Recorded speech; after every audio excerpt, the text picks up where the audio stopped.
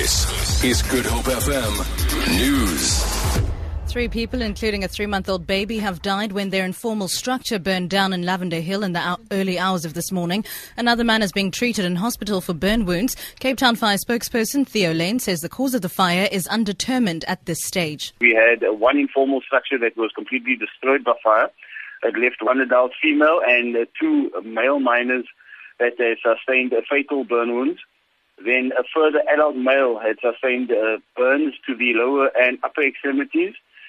He was treated on the scene and taken by ambulance to hospital. The causes are undetermined at this stage, and the incidents were handed over to the South African Police Services for further investigation.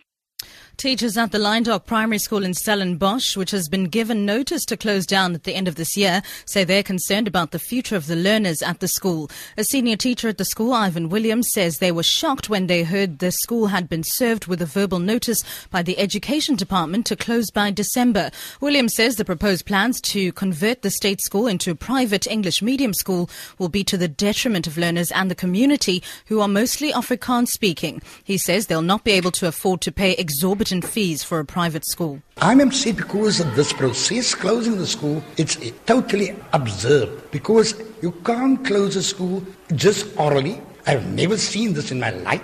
And we haven't received anything in writing. It's all verbally said, and that's a big thing. The Western Cape Department of Education says they have plans to place and accommodate and relocate existing learners at the Lavendar Primary School in Stellenbosch. Provincial Education Department spokesperson Paddy Atwell. And what the department will do, we'll place learners in other schools if their parents wish not to take up the offer, and also as well as the teachers, we'll place them appropriately according to their qualifications and their personal circumstances. The upgrading of infrastructure at Oudtshoorn in the Little Karoo, including roads and the town sewage works, is expected to start soon. Mayor Vessie van der Westhuizen says about 400,000 rand will be made available by the provincial government for the sewage plant. He says about 250,000 rand has been put aside for fixing roads, which should start tomorrow. Van der Westhuizen says while a lot has happened since the implementation of a turnaround plan by provincial and national government recently, there are still issues that need to be addressed. One big concern for me at this stage is the fact that the team that needs to analyze the human resources department, they did not pitch up yet.